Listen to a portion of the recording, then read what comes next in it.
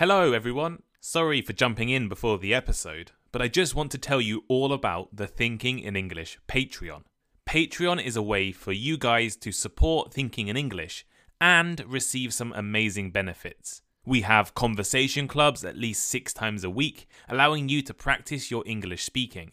We offer weekly discussion sessions with English tutors, including me, where you can ask any questions you have. We have a Discord server and chat rooms, so you can talk and meet other English learners and practice English. I release bonus episodes every Friday, and depending on your subscription level, there are also free English group classes and one-on-one conversations with me available. There are also some new and exciting new benefits coming in the next few weeks, so join now.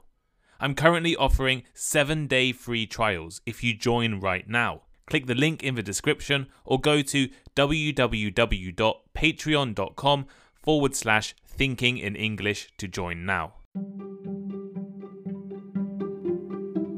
Hello, I'm Tom Wilkinson and welcome to the Thinking in English podcast, a podcast for intermediate to advanced level English learners. Do you know how to argue in English? Well, listen to this episode to find out how to build your argumentation skills and apply these in your personal life, work life, and academic life. You can find the full transcript for this episode for free over on the Thinking in English blog. The link is in the description. Here is today's vocabulary list. To persuade. To persuade. To convince someone to accept your viewpoint or take a particular action. For example, the teacher tried to persuade the students to participate in the community cleanup event by explaining its importance. To convince. To convince. To make someone believe or agree with a certain idea or argument. As in, after presenting all the evidence, she managed to convince her colleagues that the new project proposal was worth pursuing. Counter-argument. Counter-argument. Opposing viewpoints or arguments that challenge your main argument. For example, in the debate, she carefully considered and refuted several counter-arguments to strengthen her position on the issue. Credibility. Credibility. The trustworthiness and believability of a source or speaker. As in, the scientist's long history of accurate research gave him credibility when discussing climate change and the environment.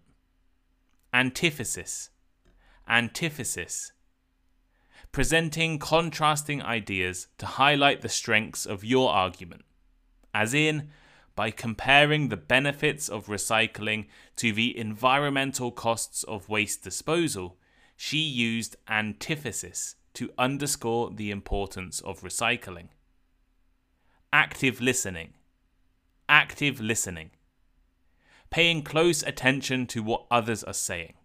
For instance, during the team meeting, he demonstrated active listening by nodding, asking clarifying questions, and summarizing his colleagues' viewpoints. To resonate. To resonate. Elicit a positive response or connection with the audience. For instance, the speaker's passionate speech about equal rights resonated with the audience, prompting a standing ovation.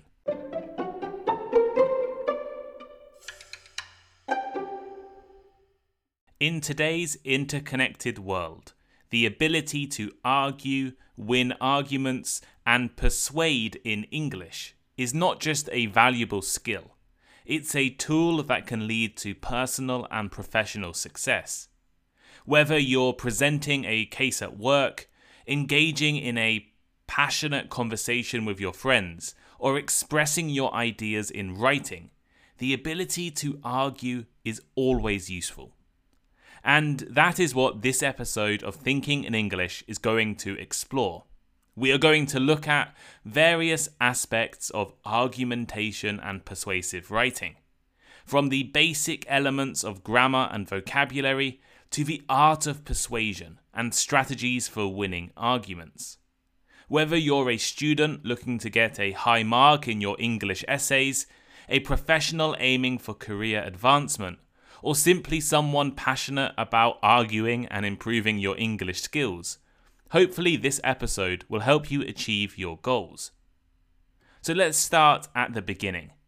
Why does learning to argue in English matter? Well, imagine being able to express your ideas persuasively, whether it's convincing your colleagues at work, debating a topic with friends, or negotiating a business deal. This ability is an essential skill for all upper intermediate English learners to acquire. Let's consider some everyday scenarios where the ability to argue makes a real difference. At work, picture yourself in a meeting where you need to propose a new project idea. To succeed, you must articulate your thoughts clearly and convincingly. When your colleagues, managers, or company executives disagree with you or question your ideas, you need to be able to argue and debate professionally. Or with friends. Think about a friendly discussion about your next vacation destination. Your ability to argue your case effectively could mean going to your dream location. In fact, arguments with friends, family, or partners happen almost every day.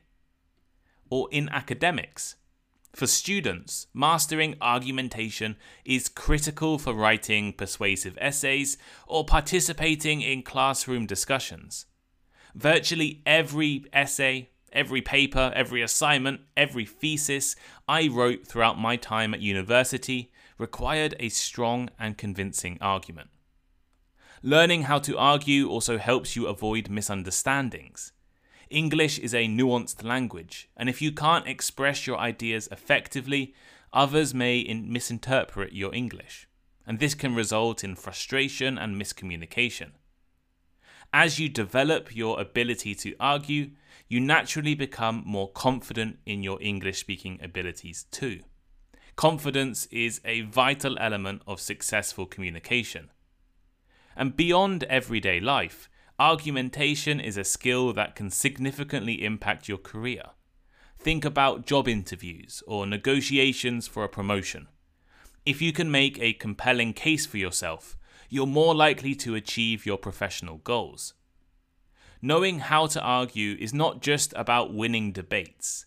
It's about effectively conveying your thoughts, opinions, and ideas. It allows you to navigate through complex discussions and ensure that your voice is heard.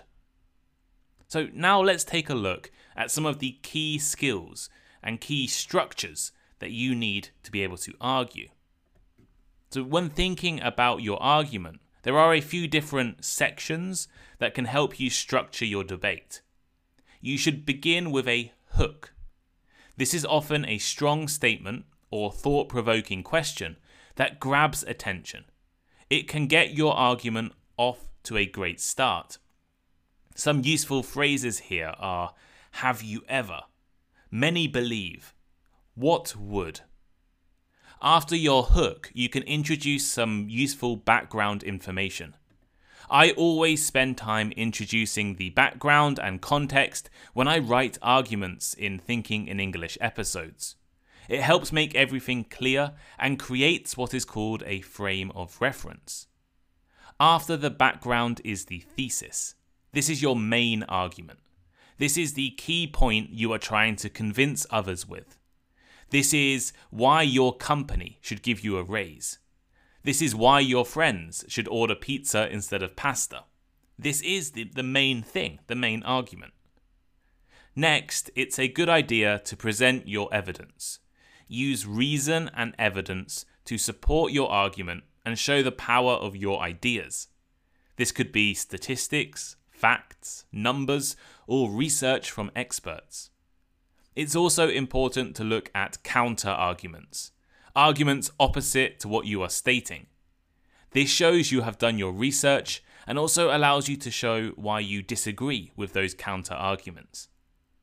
And finally, you have a conclusion, where you summarize your main points and leave that lasting impression. Vocabulary is also important when arguing. The richer your vocabulary, the more effectively you can build your case. So I'm going to introduce quite a lot of vocabulary now, and a lot of this will be very useful if you're thinking of taking an IELTS exam or just arguing in English. So let's go through. Agreement and disagreement vocabulary. So when you agree with something, you can use words like concur, support, endorse, advocate. Or when you disagree, oppose, refute, contradict, challenge, and dissent. Introducing arguments. To structure your argument, use first, second, third. To add more points or evidence, furthermore, moreover, additionally. Or to emphasize the importance of multiple points, in addition to, not only, but also. Providing evidence. When you want to introduce specific examples, you can use for example, for instance, such as. If you want to rephrase or clarify a point, in other words, that is to say. And when you're referencing credible sources, you can use according to, research indicates, studies have shown. Contrasting ideas. When you need to present opposing viewpoints or contrasting ideas, this vocabulary comes in useful. However, nevertheless, on the other hand, if you want to acknowledge a counterargument before refuting it, you can use while, although, even though. Concluding and summarizing. To signal the end of your argument, use in conclusion. To sum up, to summarize. To indicate a logical result or conclusion, therefore, hence, thus. Or to give a final assessment, overall, all in all, to conclude. Strong statements and emphasis. To emphasize the strength of your argument, words like undoubtedly, certainly, and clearly are really useful. If you want to highlight the importance of a specific point, crucially, importantly, and significantly can be used. Expressing certainty and uncertainty. When you want to show certainty, definitely, absolutely, without a doubt. When you want to express uncertainty or a degree of doubt, possibly, perhaps, it's conceivable. Counter-arguments. To introduce potential counter-arguments, you can use phrases like, some may argue, it could be argued that. And when you want to transition into a counter-argument yourself, on the contrary, contrarily, conversely. Transition words and phrases. To add information, phrases like furthermore, additionally, moreover should be used. When you show contrast, try using in contrast, on the contrary, however. And to indicate cause and effect, therefore, consequently, as a result. And finally, we have persuasive language. To describe strong arguments, words like compelling, convincing, and persuasive are useful. And to describe evidence that cannot be disputed, words like irrefutable, unassailable, and incontrovertible are useful. So I just introduced a lot of vocabulary. It's all in the blog transcript. The link's in the description. So you can take a note and use this in your next essay, your next English exam. But let's move on to the art of persuasion. Because learning how to argue in English requires more than just a knowledge of vocabulary. You need to know how to use this language effectively. 3 key elements of persuasion can help you become more persuasive in arguments. The first is ethos. Ethos appeals to your credibility and trustworthiness. To use ethos effectively, establish yourself as a knowledgeable and reliable source. Cite credible references and speak with authority on the topic. Presenting yourself as an expert or using expert evidence is an excellent tool to make your arguments more convincing and strong. When you go to visit a doctor for surgery, you feel more confident when they use expert qualifications. For example, as a renowned heart surgeon with over 20 years of experience, I can assure you that this procedure is safe and effective.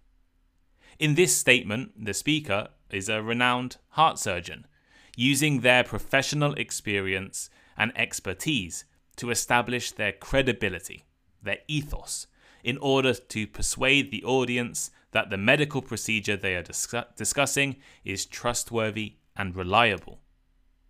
Next is pathos. This appeals to emotions.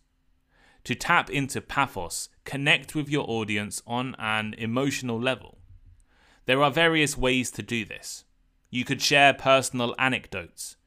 This is a tactic I use in Thinking in English episodes, using stories and more about my life to make my arguments and ideas more convincing and relatable. Other ways to appeal to emotion is through the use of vivid language, or by telling stories that evoke empathy or stir emotions. Have you ever seen a TV commercial encouraging you to donate to charity? They use pathos all the time. Imagine the faces of these starving children, their eyes filled with tears and hopelessness.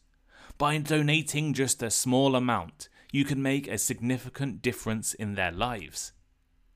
In this statement, vivid and emotional language evokes empathy and compassion in the audience.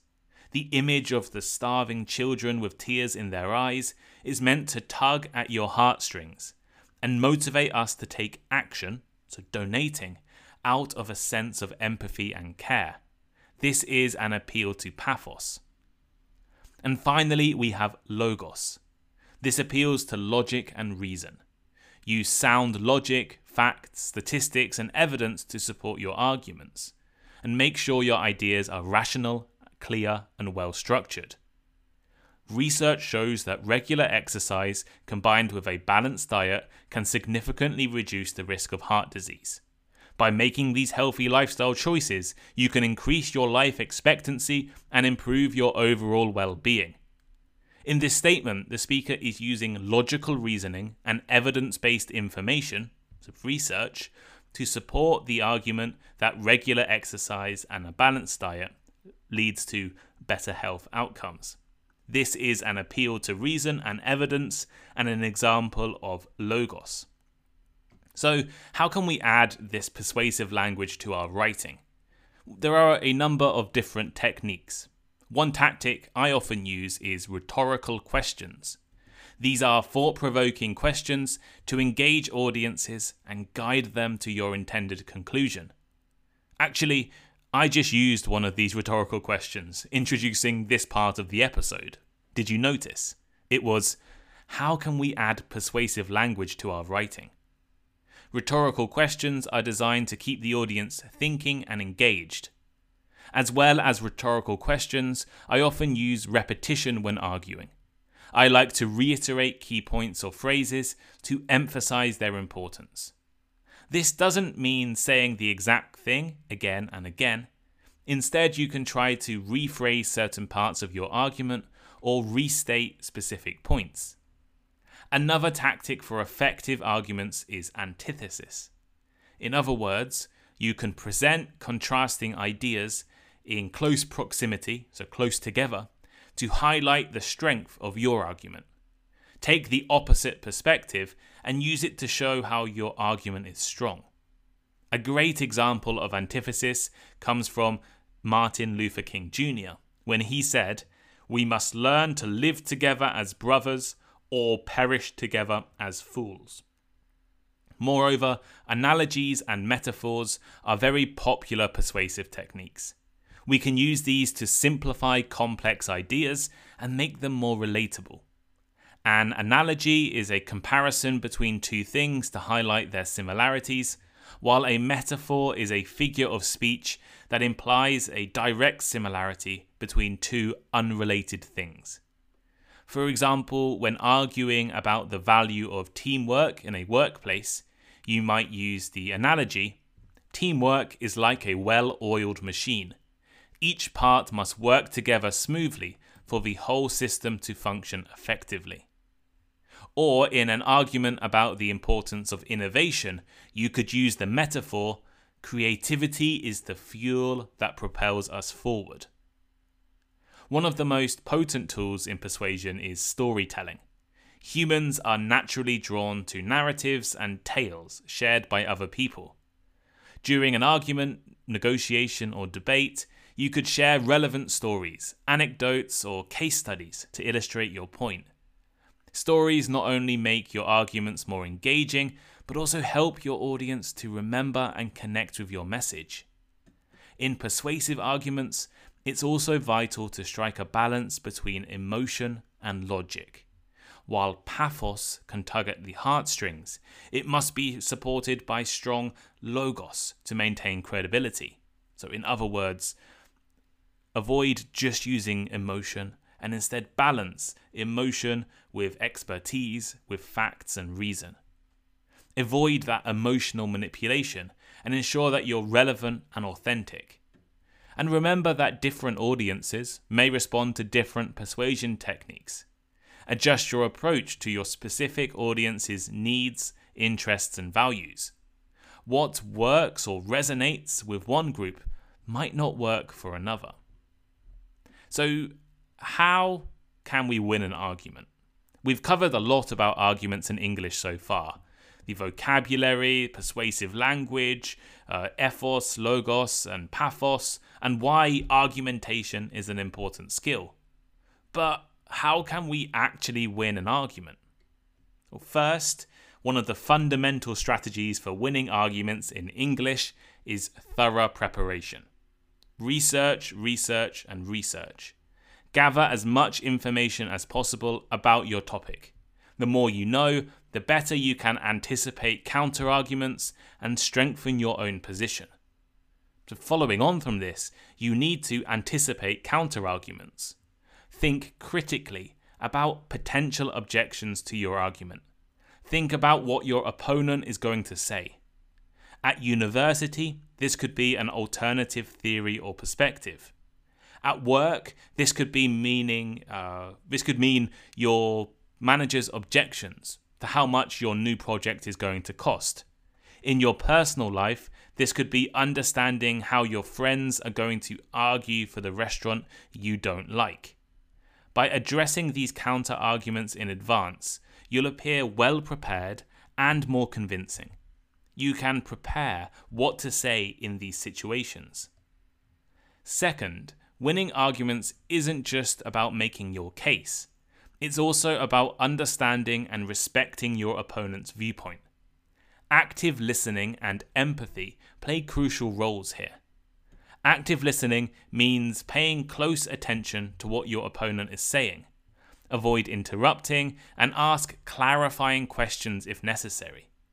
This not only shows respect, but also helps you respond effectively. And incorporating empathy into your argument involves trying to see the argument from your opponent's perspective. Acknowledge their valid points and concerns, and this can create common ground and make your position more reasonable. Third, maintain a respectful tone.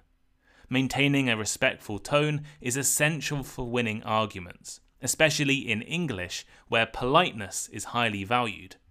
Avoid personal attacks, name-calling, or aggressive language. Instead, focus on the issues and ideas at hand. A respectful tone not only wins arguments, but also makes positive relationships. Moreover, supporting your arguments with evidence and examples is always a winning strategy. This adds credibility to your position. You can use facts and statistics, present data. You could use expert testimony, quoting experts in the field. or you could share real-world stories or examples that illustrate your point. And finally, you should know when to quit. You should know when to give up. Winning an argument doesn't always mean convincing the other party completely. Sometimes it means knowing when to concede gracefully. If you realize that your opponent has a stronger position, acknowledging their point can demonstrate honesty and open the door for more future discussions. Or, if you realize the other person is never going to change their mind, no matter what your argument is, then you may want to consider giving up. Overall, winning arguments in English involves a combination of preparation, active listening, empathy, respect, using evidence, and staying calm under pressure.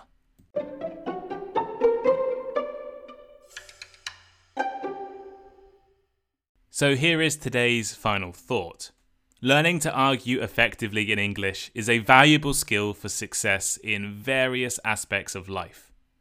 Practice the techniques I've introduced today, stay confident, and remember that each argument is a chance to improve your communication skills and reach your goals. Keep learning and you'll see how persuasive language can shape your world and change your outcomes. This episode introduced a lot of new vocabulary, so I really recommend going over to the transcript and making sure you read everything, make notes where you need. And I also introduced not just vocabulary, but some techniques and ideas. Things like logos, pathos, ethos are things to remember when you make arguments. Whether they're tiny little arguments about where to eat for dinner tonight with your partner, or they're quite large and important arguments over a job promotion or over something much more important and, requiring money at work. So, what do you think? When was the last time you had an argument in English? Have you ever had an argument in English? And do you think you are good at making arguments? For me, I think I am very good at making academic arguments. I'm not so good in my personal life with my partner. She tends to win most of the arguments. But how about you? Let me know by leaving a comment. You can comment on the transcript. The transcripts are always linked in the description of the podcasts. There's a big word that says transcript. You can click it and go to the website. I've also tried to make my website slightly clearer recently. So if you go onto the menu, you'll now see a transcript section underneath the blog. And also there's a podcast section, which has all the transcripts as well. Or you can leave a comment on Spotify, which many of you are doing at the moment.